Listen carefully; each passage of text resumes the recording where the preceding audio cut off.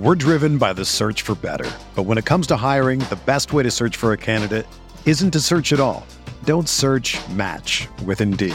Indeed is your matching and hiring platform with over 350 million global monthly visitors, according to Indeed data, and a matching engine that helps you find quality candidates fast. Ditch the busy work. Use Indeed for scheduling, screening, and messaging so you can connect with candidates faster. Leveraging over 140 million qualifications and preferences every day, Indeed's matching engine is constantly learning from your preferences, so the more you use Indeed, the better it gets. Join more than 3.5 million businesses worldwide that use Indeed to hire great talent fast. And listeners of this show will get a $75 sponsored job credit to get your jobs more visibility at Indeed.com/Blue Wire. Just go to Indeed.com/Blue Wire right now and support our show by saying that you heard about Indeed on this podcast. That's Indeed.com/Blue Wire. Terms and conditions apply. Need to hire? You need Indeed. Welcome to the Coachable Podcast. Around here, we believe that life is the ultimate training ground for finding out what you are truly made of. I'm your host, Tori Gordon, high performance coach and breathwork facilitator. And each week, I share intimate conversations and inspirational stories from some of the world's most successful people. It's time to stop standing on the sidelines of your life and get your head and your heart back in the game. So take a seat, grab a pen, because you're going to want to take notes as I pull back the curtain on the tools, resources, and inspiration that you need to unlock your inner champion. Welcome back to the Coachable Podcast, you guys. I hope you are doing amazing. I just want to say I love you. I'm so glad you're here for another episode and another week of this show. I hope you're getting a lot from it. There is a very special guest that I have today, Monica Berg, who's the co-host of the popular podcast, Spiritually Hungry, the author of Fear is Not an Option and Rethink Love. She's the mother of 4 kids and a self-professed change junkie. She has lectured all over the world, and she's the chief communications officer for the Kabbalah Center International. She's been featured all over the news, Good Morning America, The Talk, Home and Family, you name it, she's probably been featured there. And this is a beautiful conversation around fear and overcoming fear and coming face to face with the things that scare us most. And I think you'll get a ton of value from it. I have been practicing for the last several years, moving towards the things that scare me. And this is an important conversation because fear holds us back from so many things, and it steals so much of our joy and our potential and our time. And our time and our potential and our energy are our greatest assets. You know, if you've been here for a while, you know I say that a lot. But I want to talk to you just briefly about some of the fears that I have had to face. And I talk a lot about that in this show, but just recently, over the last couple months, guys know I'm on a road trip. You know that I've been traveling solo. A lot has changed for me in the past few months in 2022. Left Atlanta, put everything in storage, started this trip because I really wanted to have a deeper experience in allowing life to unfold, of letting go of control and the reins and the need to figure everything out and have a life that I think I should have, or what I thought it would look like at 31. I just turned 31 back at the beginning of April. And when I think about my life and where I thought I would be, some fear can come up. It's like, am I not doing enough? Or did I take a wrong turn or make some wrong decisions? Or it's just really refreshing and beautiful when you allow yourself to sit with the possibility that what if nothing's wrong? What if actually everything is right? What if actually I'm exactly where I'm supposed to be, experiencing the thing I need to be experiencing in this moment? How would your fear and anxiety dissipate? And there's some real rational fears out there, you guys, for sure. And Monica and I dive into those. But there are some that really aren't, and that keep us living a small, limited life. And so I am looking forward to you guys hearing this episode. because my greatest desire for you is that you would not allow fear to be in the driver's seat of your life, that you wouldn't let it dictate the choices and the decisions that you make, that you wouldn't make a choice and then not do anything to follow that up because of fear, that you talked yourself out of it, or you negotiated, or you just let that anxiety creep in. There's so much life that wants to be lived through you, but it is on the other side of saying yes to the thing that scares you. And the unknown is super scary. It is.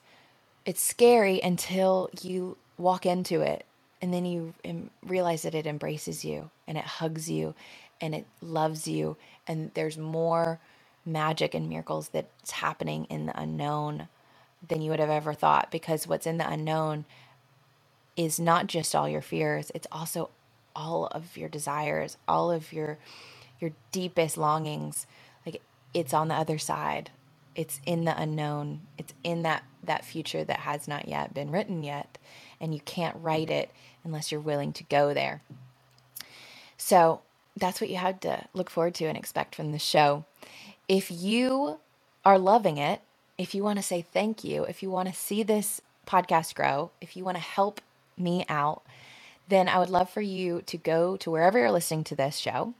Make sure you're subscribed and leave a 5-star rating and review. And if you do that and you send a screenshot to support@torigordon.com, we're going to send you a code to get Monica's book, Fear is Not an Option. We're going to send you a code that will give it to you for free for a month. But you have to send me the screenshot of your review and your rating, and then our team will make sure you get that code so that you can get your book for free. Thank you. Thank you for being here. I love you guys. Before we jump into this week's episode, we're going to hear a word from our sponsors. If you're like me, you know the importance of eating healthy, but you don't always have the time or the willpower to cook with all the colors of the rainbow. But Organifi's superfood blends make it super easy and enjoyable to add more variety and nutrition to your day. These are delicious organic powders you can just add to water, stir with a spoon, and enjoy anytime for more energy, nutrition, hormone balance, and peace of mind. They are a great way to jumpstart your morning, energize your afternoon, or nourish your evening. And I absolutely love their green, red, and gold juice. They are my favorite. And if you go to Organifi.com/Tori Gordon and use the code Tori20 at checkout, you can grab any of their products for 20% off. And that is from our good friends at Organifi, my absolute favorite and must have on the road. So if you are like me and you're struggling to like get everything in, but you want a healthy lifestyle, Organifi is your go-to place. That's Organifi.com/Tori Gordon and use Tori20 at checkout. Monica, welcome to the show. I'm super excited to have you here and have this opportunity to get to know you and dive into some really important topics that I know you and I are both passionate about. But let me just first of all say welcome, and how are you doing on a Monday? How's it going in New York? On a Monday. Yeah. It's good. It's busy. I feel like I have been up and busy for many hours already today, but I'm super excited to spend this time with you. Yeah. Do you have are you an early morning, early riser? I know you got 4 kids, so I can imagine that they might get you up, but do you have like a specific morning routine that you stick to? I do. Yeah. I am a morning person, but for me to be a functional morning person, I need to have a good night's sleep at this point in my life. And with 4 kids, it's honestly not the younger ones that keep me up. It's the older. My oldest is 22, my youngest is 8, and so it's like the big life problems that are that come up when you're that age. What am I going to do? Who am I going to be? What's my passion? What's my mission? And I think, interestingly, it's a question we will continue to ask ourselves until we take time to find the answer to that question. So I spend a lot of time trying to do that for my kids and for people that come to me for help, because we are always seeking by nature. But I've actually not answered your question. So yes, I do have a routine. I wake up before everybody else does, because I do need silence and a cup of coffee before I can help anybody else in my house. and then I get them all out the door, and then I work out. And there's a meditation before that, prayers, and then work out, and then start to work. That's pretty much every day. So you get a lot in early, packed in the early part of the day, and then you get to hang out with folks like me maybe on Monday. So I'm excited to have you, and I just, from the little bit you've already shared, feel like this conversation can just head in that direction around being just seeking meaning and purpose, and asking and wrestling with this question of who am I and who do I want to be. And that is, I think, one of the most fundamental questions that as human beings we can allow ourselves to sit with and question. Because in my experience, when I think about my journey of self-discovery and the spiritual path and kind of awakening to new stories around identity and who am I, it required me to ask myself and have the space to think about who do I want to be? Who am I right now? What does my life look like right now? What do I want it to look like? And what's in the way? What's preventing me? What's the roadblock or obstacle to becoming that version of myself? And I'd love for you to share your journey with that question of who am I? Because there's so many identities that we have, right? I'm a mother, I'm a podcaster, I'm a business owner, I'm a friend, I'm a wife. How do we begin that search if there are people that are listening, or somebody like, your son or daughter who's at that age that they're kind of figuring out maybe what's next for them? Where do you tell people to begin, or where did that journey of seeking start for you? Well, I think the first step is, before people are able to even ask themselves those questions, like what is my purpose or my potential, or what makes me happy, where do I want to spend my time? Of course, we do that naturally when we're 18, 19, 20, because the changes are obvious, right? You need to figure out how to make a living. You need to, leave your parents' home. You need to create your own. So there's that external pressure. I think, though, unless you catch where your thoughts reside in your belief system of, are you living your life for somebody else? Are you doing what other people expect you to do? You're never going to have those times of having an honest conversation with yourself and being really transparent and authentic with yourself, because we're so busy with the external, right? So it's tricky, because that's how we grow up, right? We get our cues from external feedback. Our parents proud of us? Did we make our teacher happy? That's kind of how we learn if we're successful or not. And I actually think we should challenge that model early on. Really, we would save a lot of people money in therapy and frustration and sadness and confusion if we start to understand that although we get feedback from external things, it's our responsibility to make sure that the most profound influence that we have is from internal, which means that you need to feed your internal. You need to make sure that you take the time to hear what you desire, what your calling is, what lights you up, and that you take that voice seriously. So I think that even before a person can do what you're doing, as you just said, where, what's next for me, or where do I want to be, which is something we honestly need to do every single day of our lives, right? And certainly in small ways, right? And in big ways, every year, 2, 3 years, make sure you're doing things that are outside of your comfort zone, that you're constantly, because we are by nature seeking beings. And if we're not seeking the right thing, unfortunately, we're going to seek the wrong thing. So I think it just starts with pause right now in this moment, and where do you put most weight in? Again, is it that external, the approval, the need for people to see you or notice you or like you or to fit in? And how much energy do you expend there every day, versus pausing and saying, how I'm spending my time this day, is it making me happy? Is it filling me up? That's number one, really. Yeah. And it takes me to a thought of, like, even before that, our perception of who we are is really a byproduct initially of who the world has told us that we are, who our parents, our teachers, society, culture. It's like we believe who we are based on what is being fed to us. Like the responses, the feedback we're getting from life is the world a good place or is it a bad place? Is it friendly or is it scary? when I do certain things, I get love and attention and affection. When I don't, then this is, maybe something's wrong with me.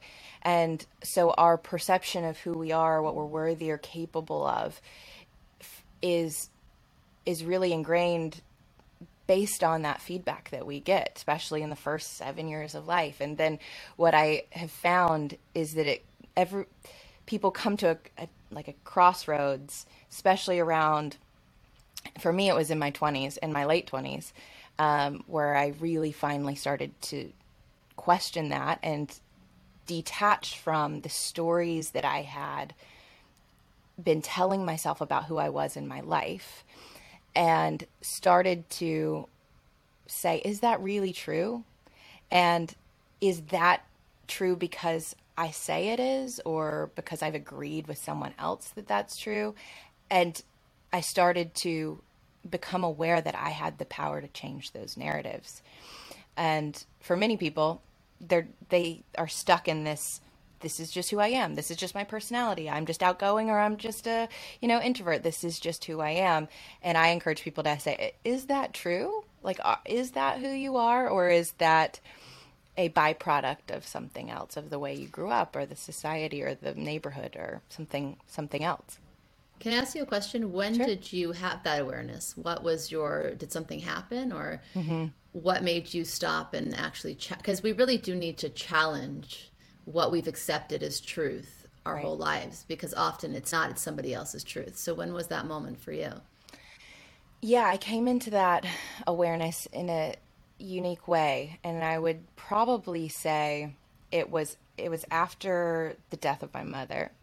I had about a 10-year span where I lost a lot of family back to back. I lost my sister, 3 grandparents, an uncle, and my mom. Wow. And yeah, so it was a significant loss over a period of time. And during that time, I never had time to fully grieve or process what was happening because they were very consecutive. But when my mom passed, I was with her body after she passed. And again, I was reminded of being with my sister when we took her off life support, and being with her body and thinking, okay, she's here one moment and then she's not. But her body's here, her container's here. So where is she? Because her life force, her essence has obviously transitioned. And I grew up in Alabama, southern, in the Bible Belt. There was very traditional views on conservative traditional views on what happens after death. But this was a very visceral, real experience for me to recognize that I am not just a body.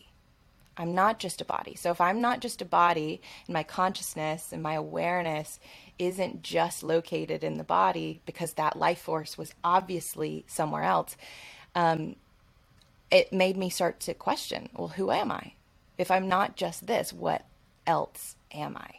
And so it led me down a very spiritual, metaphysical path of understanding energy and vibration and consciousness and awareness. And so I don't know, for me, it was very unique in that way, but it was this light bulb moment that I am so much more than I think I am. And my perception was such a very skewed, limited, small perception of the vast, expansive, true definition of who I am at my core, at my deepest essence. And so, yeah, it's taken me down many, many roads since then. But I think that was the first light bulb moment for me that was like, what if I'm not what I think I am? What they say I am. How long ago was that? So 4 years ago, my mom passed in 2018. Yeah. So that was. And your sister, how long before that? She was in 2011. Wow. That's a lot. It's interesting that, we have a lot in common. I was actually born in Thibodaux, Louisiana. Okay. So I was raised in the South. And a year ago, this Friday, my father passed. And 2 years ago, in August, my mother-in-law passed, who was also my mentor and teacher. And I was with their bodies as well. And it's something interesting that happens. I've been on a spiritual path since I was 18. So I kind of came into the world knowing. I kept waiting for, like, when I was a kid, I'm like, when am I going to be called on to be of service? Like, just waiting, like, I don't know what I'm doing here. It's kind of like a waste of time. I think I'll roller skate, or I'll learn to ride a bike. But that's really what it felt like as a child. But when I was with them, when they were elevating and they were leaving their bodies, it, for me, was another level of understanding death, and that it's not really death, it's just the death of the body, and that the soul is now going to the next stage of growth and elevation. And it opened another window of spirituality for me in terms of how I feel about death, and also the urgency of creating the life that you want and constantly doing that. Even though I found my purpose so long ago, it still needs to be redefined and changed and edited and become more expansive in the process. Mm-hmm. Yeah, I think that was one of the greatest gifts that I've received from the experiences that I've had. And I don't even like to call them losses because I don't believe they're lost. But was the appreciation and the urgency to live my life now. Mm-hmm. And that I'm working on a project on my first book. And I was sitting with the question, why is now the time? And I could have said, well, all the right things are in place. We've got the agent, and we've got a great idea, and we've got the support, and we've got the backing, and we've got the audience. That's not why it's the time. The time is because now is the time. Now is the only time. Exactly. And that this wants to come through me, it happens now. And there's this saying, it's like there's 5 frogs on a log. 4 of them decide to jump off. How many frogs are on the log? Well, and there's 5. Exactly. There's 5 because they decided, right. Yeah, they decided. They didn't jump. And so it's a matter of combining your decision and your clarity and your intention with the action. And in the face of that, a lot of fear comes up, which I know is a topic that you love to discuss. So I would love to hear for you, like, how do you think fear plays a role in our ability to make aligned choices for our lives and pursue the things that do feel expansive, do feel inspiring, as opposed to staying in the familiar, comfortable, traditional path that we might be on?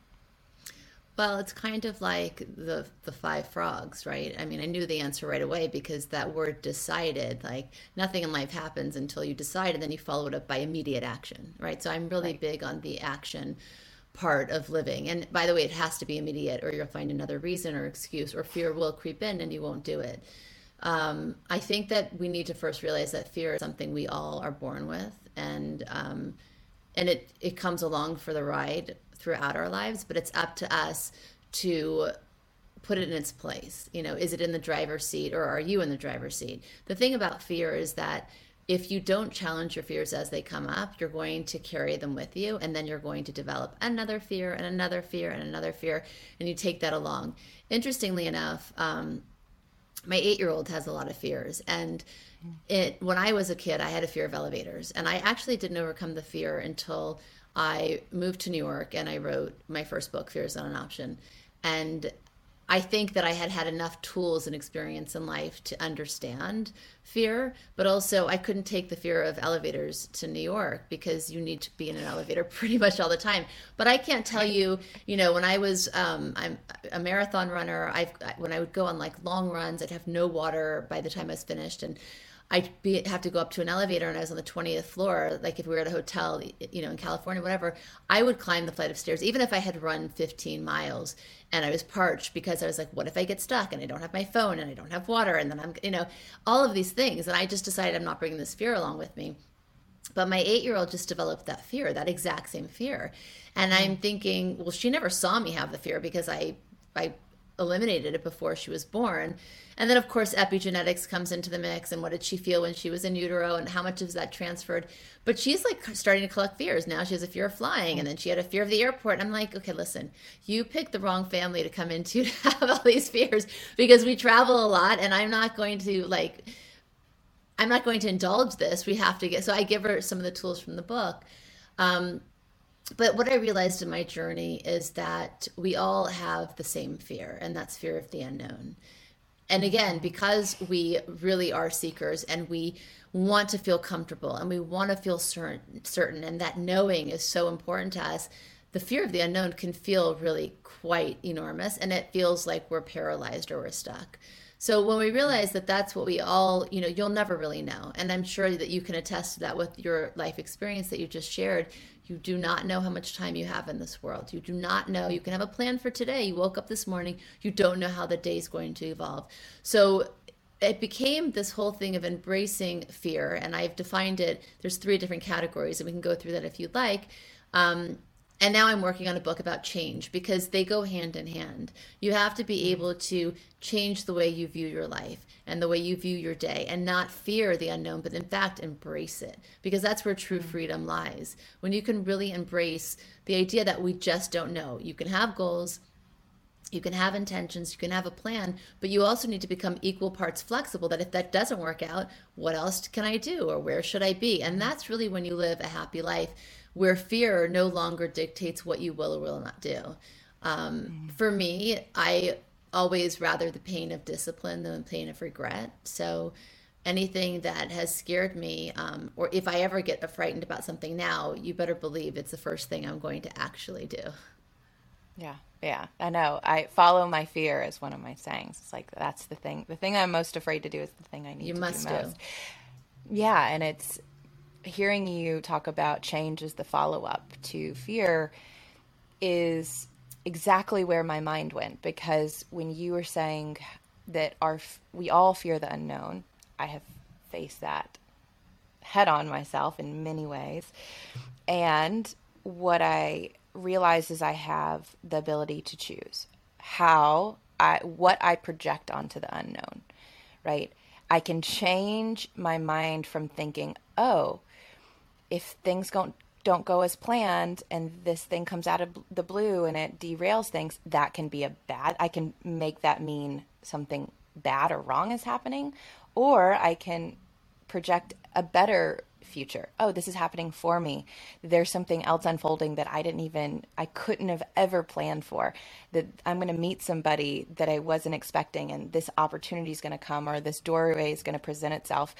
And we get to be the bouncer of our mind and decide, am I going to view the unknown as a negative or a positive? Because I think fear defaults us into negative thinking of that because something I wasn't planning for or unexpected happened, we automatically think that that's bad.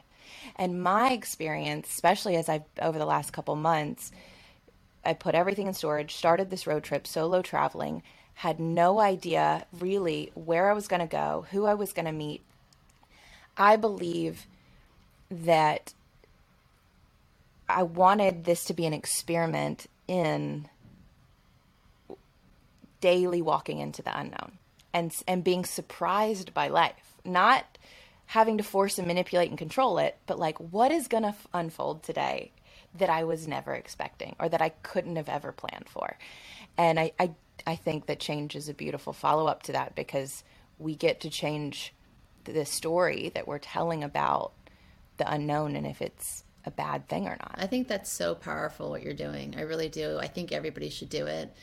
I think it's so necessary to wake up in a different environment every day, because it changes your perspective about life, about your place in life. And it also awakens appreciation, because you see how different people in the world are living, and then you have a reference point of like what your life is. I think we get into trouble when we take our daily routine or just the thing that's right in front of us too seriously, because it's just such a small piece of existence.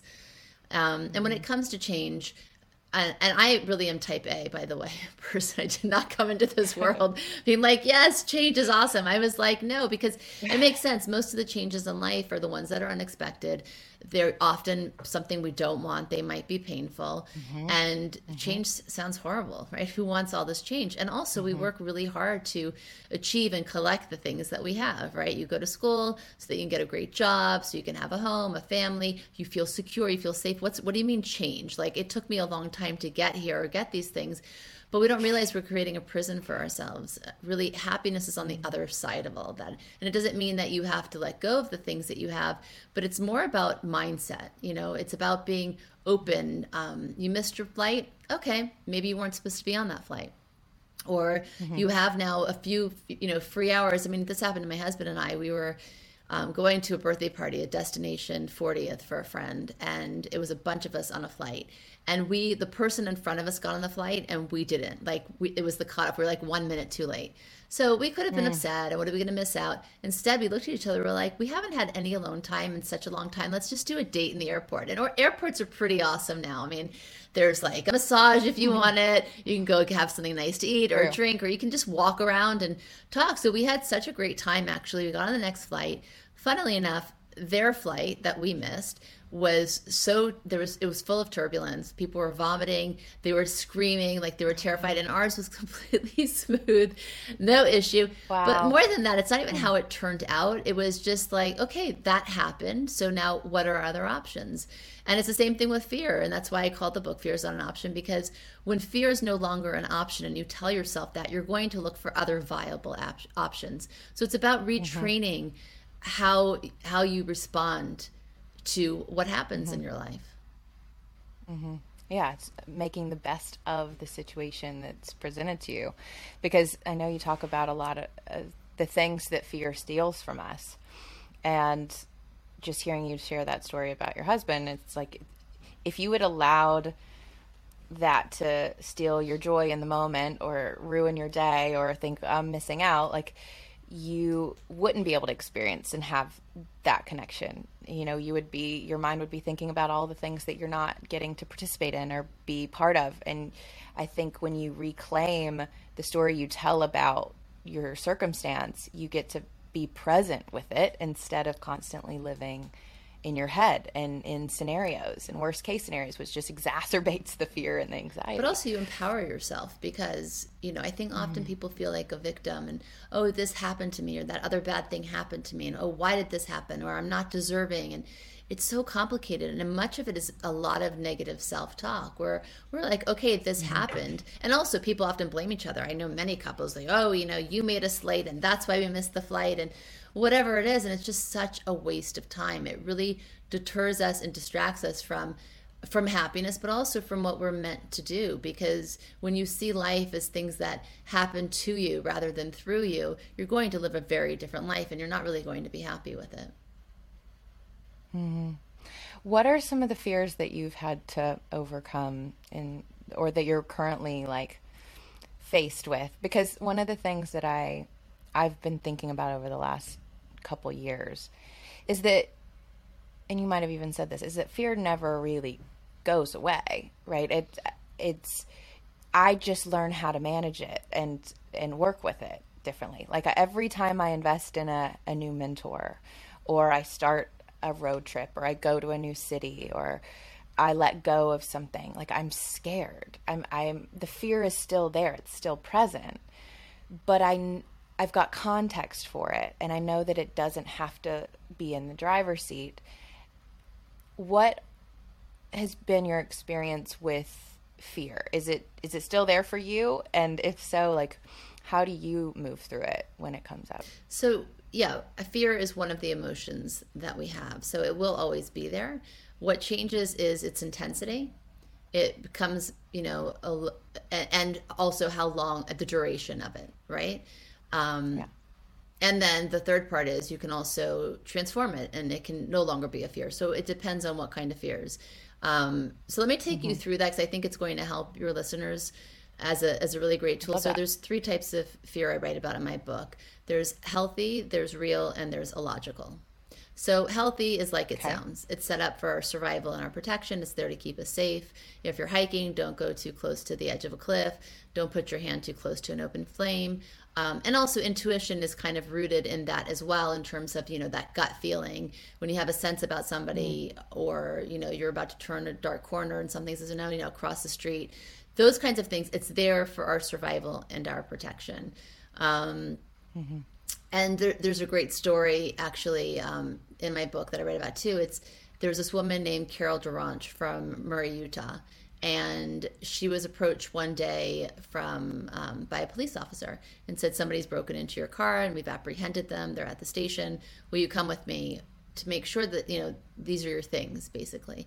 And she got that weird sixth sense in her stomach, and she said, can I see your ID, your badge? He showed it to her. So she went with him, but she was reluctant about it. So they get in his car, they're driving down the highway, and she notices that they're actually driving in the opposite direction of the police station.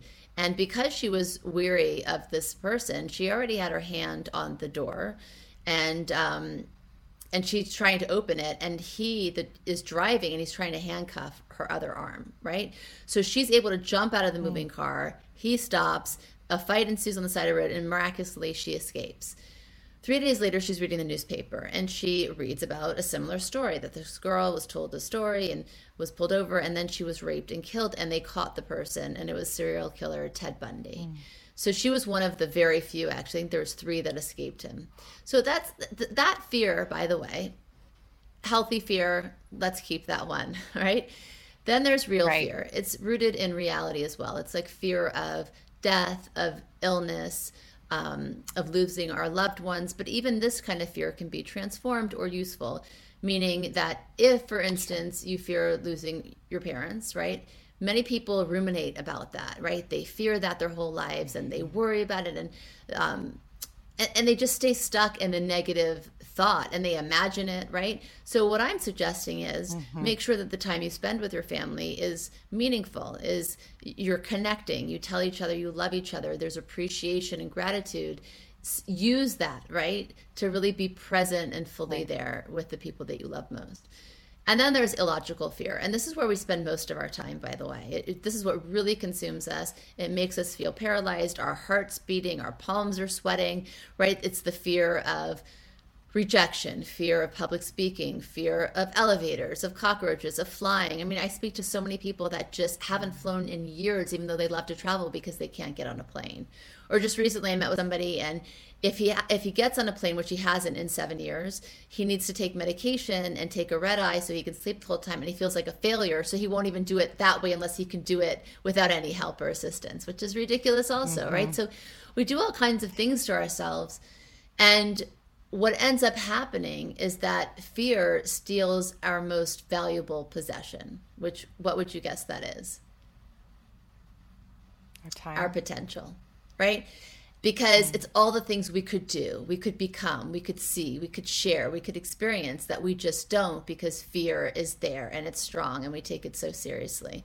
And the irony is that we go to great lengths to protect our valuables, right? We lock our bikes to a rack, we lock our front door, our cars, we put an alarm on, we put our jewelry in a safe, our money in the bank, because if not, people can just take it. But when it comes to fear, we let it take so much of our joy, our life, and our potential experience, right?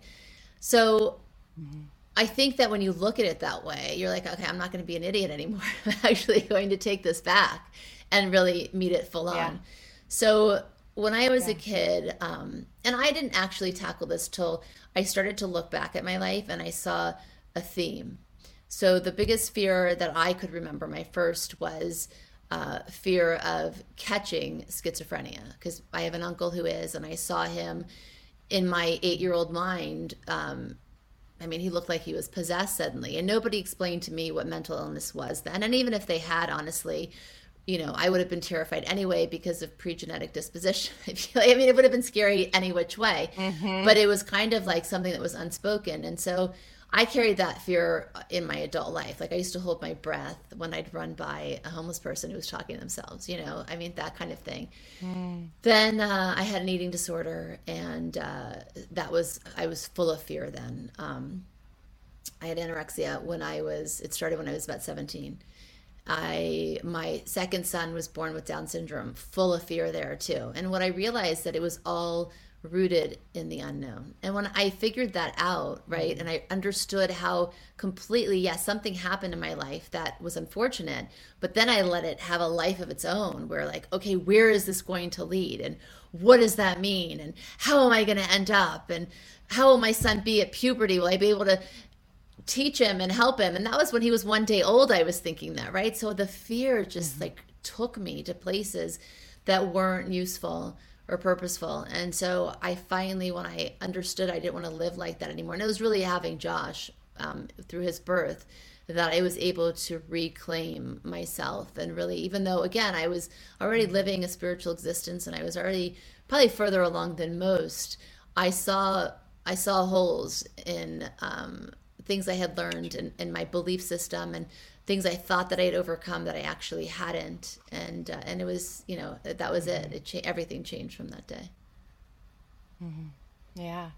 Well, and as a type A person who has things under control and has a plan, it's when something happens that you're not expecting it for me, it's always been a humbling reminder that like I can control what I can control, but there are things that are beyond me that are also coming into my experience for my learning and growth and evolution. And can I meet it with that level of acceptance and curiosity of like, what is in this for me? Because for some reason, like I'm having this experience, because otherwise what I've found is I live in a constant state of wondering, am I going to be okay? Like, are we going to be okay? Is this going to work out? Like, am I going to have what I need? Am I going to be able to take care of my child? Like, and if we have this subtle, like this belief system that's always running in the background of like, I might not be okay, we're always going to feel some level of anxiety. Low level worry all the time. All the time. And for me, that's what really helped me to deepen my spiritual practices and relationship with the divine of like, what if I really believed that there was a loving, all-powerful force that I could not be disconnected from? Like, could I afford to relax if I really believed that? And like, would my shoulders soften a little bit? And could I exhale a little bit longer?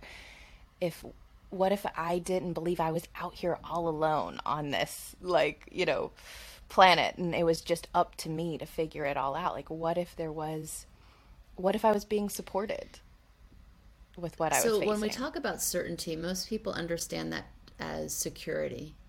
And the way that that I understand certainty through my spiritual practice of Kabbalah is a connection to your source, to the creator. It's that level of knowing and of belonging and being so sure that you are worth enough, you are valuable enough, and you are worthy of goodness, that even if things and when things don't turn out the way you anticipated or desired, it's for your greatest good. And that is my mantra, that is my belief system. And it wasn't the one I came into the world with. It wasn't the one that I had learned in my home. It's the one that I've taken on. And that's it. I mean, that is freedom. Because when you can live like that, and it's really a knowing, it's not something I have to convince myself, then you can't really get upset about anything, actually. Mm-hmm. I know. I've had those moments of like, there's nothing ever wrong. Like, it's all, and for somebody who maybe is going through something really challenging, right, hear me and be like, girl, I want to turn this off right now, because don't tell me nothing's wrong. Like, I'm struggling out here. My kid's sick right now, or whatever you might. And I have so much compassion and love for anybody that's in the midst of like a lot of challenge and adversity. And I invite people, because I invite myself into this, like, how is that perspective serving me, right? That like I am, like, it always is going to be this harder. It's like up to me, or I'm alone, or I've got to do this, like make it happen. And if I don't, like, things are going to fall apart. Can there be a part of me that opens up to the possibility of receiving what I need? And some of the way, I don't know what your practices are, but how, at least I would love to hear what your practices are of connecting back to that source, because inevitably we forget. Sometimes we just forget that, like, yes, I'm going to be okay. In the big scheme of things, all of this is going to be okay. For me, initially, it was just literally feeling like the chair or the weight of my body on the floor or whatever. Just like the ground is holding me up. Like I am supported in ways that I might not even consciously be aware of and thinking about, but like the earth is like holding me down. You know, I'm not flying and floating away. Like here I am supported. And can I ground into that? Even the ways that I don't feel like, maybe I feel like I have no friends. I have no one in my life that's there for me. But can I find the like sturdiness of this thing beneath me? That was one of the ways that I initially like connected into that support system. So what I hear you saying, and this is one of my answers, is that you were able to tap back into appreciation and gratitude for just being, right? And I think there's two things really, because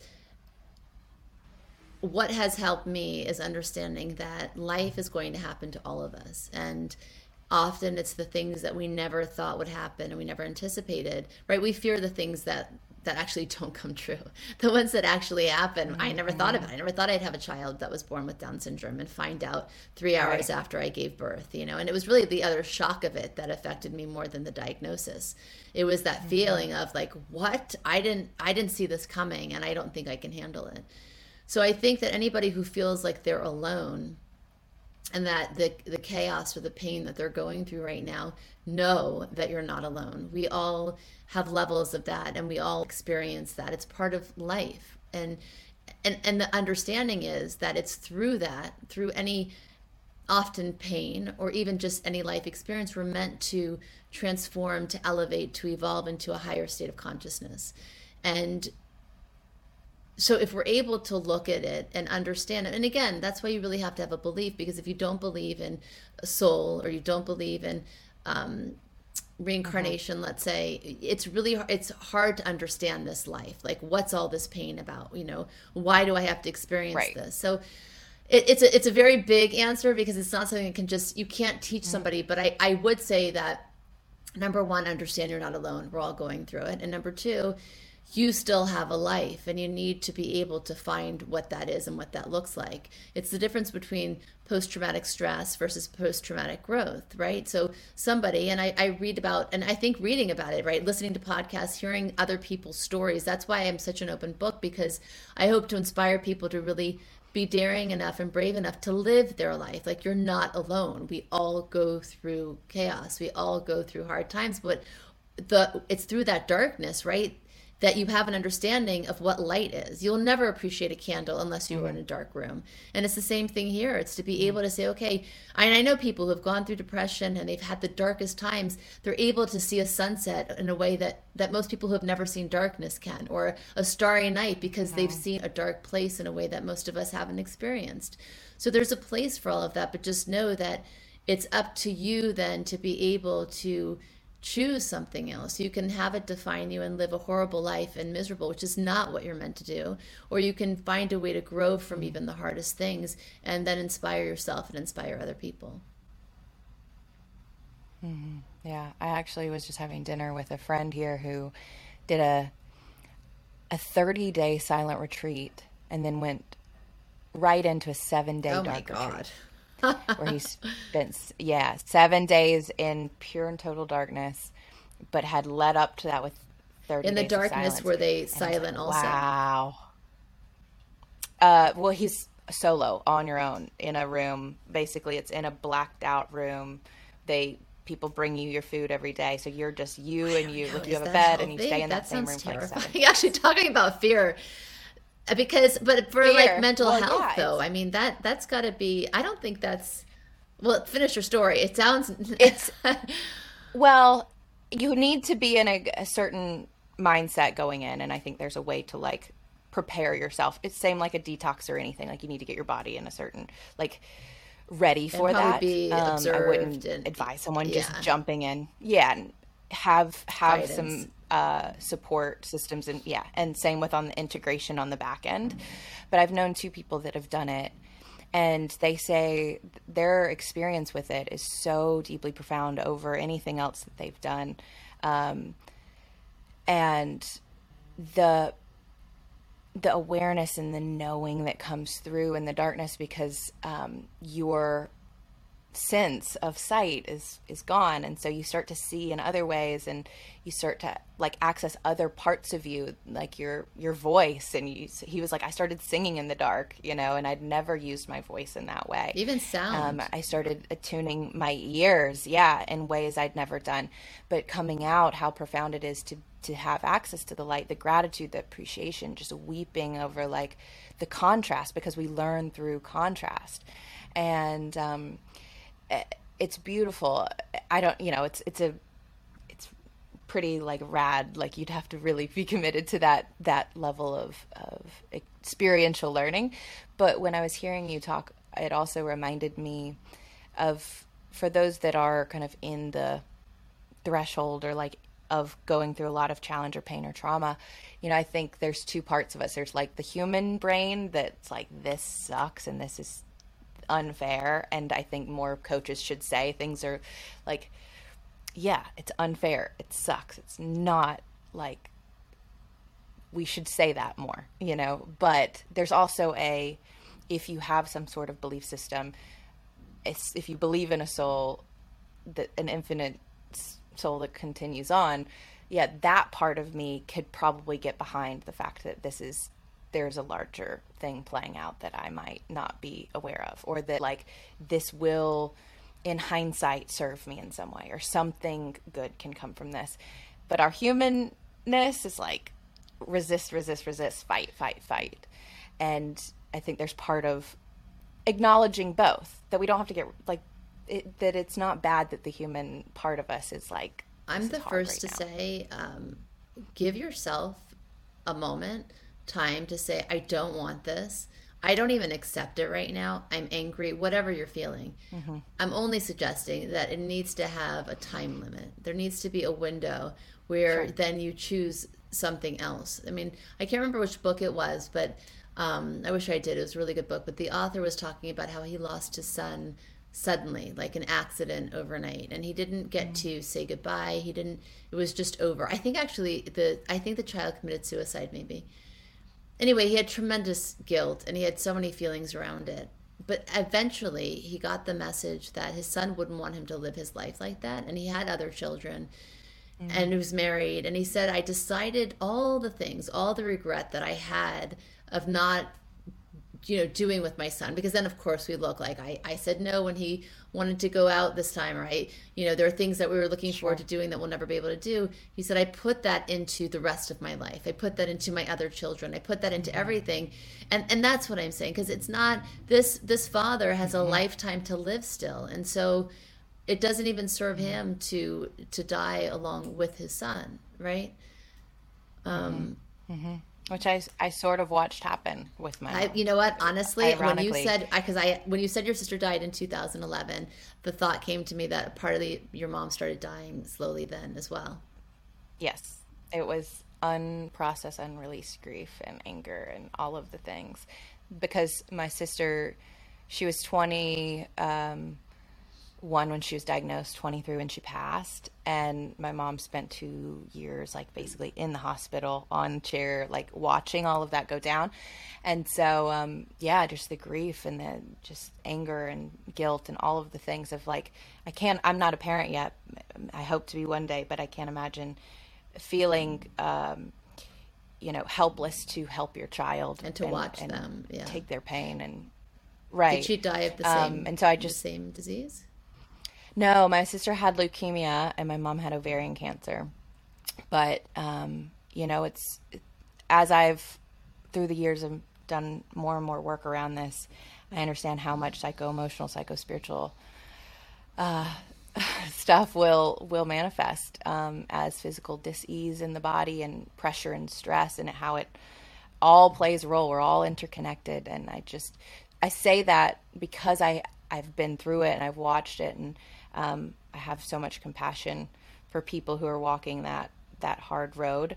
And my dad said something to me when my sister was diagnosed that changed my life. And I talk about this a lot on the show, but he sat us down as a family and he said, you have two choices. We have two choices as a family, hope or despair. And we're going to choose hope.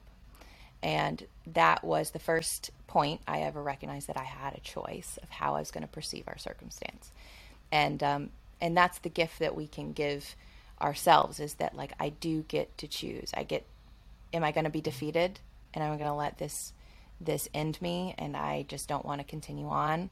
Or even the slightest bit of like, can I choose hope? Can I choose possibility? Can I choose opening myself up to just a little bit of support or love, or somebody, like calling somebody and sharing what I'm going through?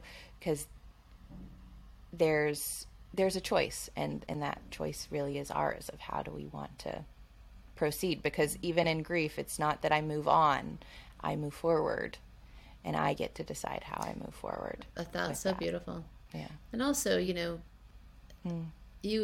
it's interesting, because if you think about time, it's really all an illusion, right? We create the confines of time, right? Like, I only have 8 hours in a day to work. I mean, who says? Or I can only do this in the morning. I can't do it. We make all kinds of rules, but it's the same thing if you think about memories, right? And you think about experiences. Have you ever, gone back to a moment and it feels so real and visceral, you actually feel like it's happening in this moment? It is possible, right? So what happens to that? Their essence is still there. They're still in our hearts and our minds. And you can experience those moments again. It's just not, we have to get over the way that we think it should be. I think that's a big part of it. Right. Yeah, I think it is too. Because our perception of the way it should be, that was the story I told. They shouldn't have gotten cancer. So-and-so shouldn't have broken my heart. My mom should be at my wedding, my whatever. Right, it is. Whatever. My boss should have never called me out, and, in that meeting, and all the grudges and things that we're holding on to. And I think it was Peter Crone, I heard him say at one point, he was like, saying it should be a certain way is like saying the sun should be on the other side of the sky.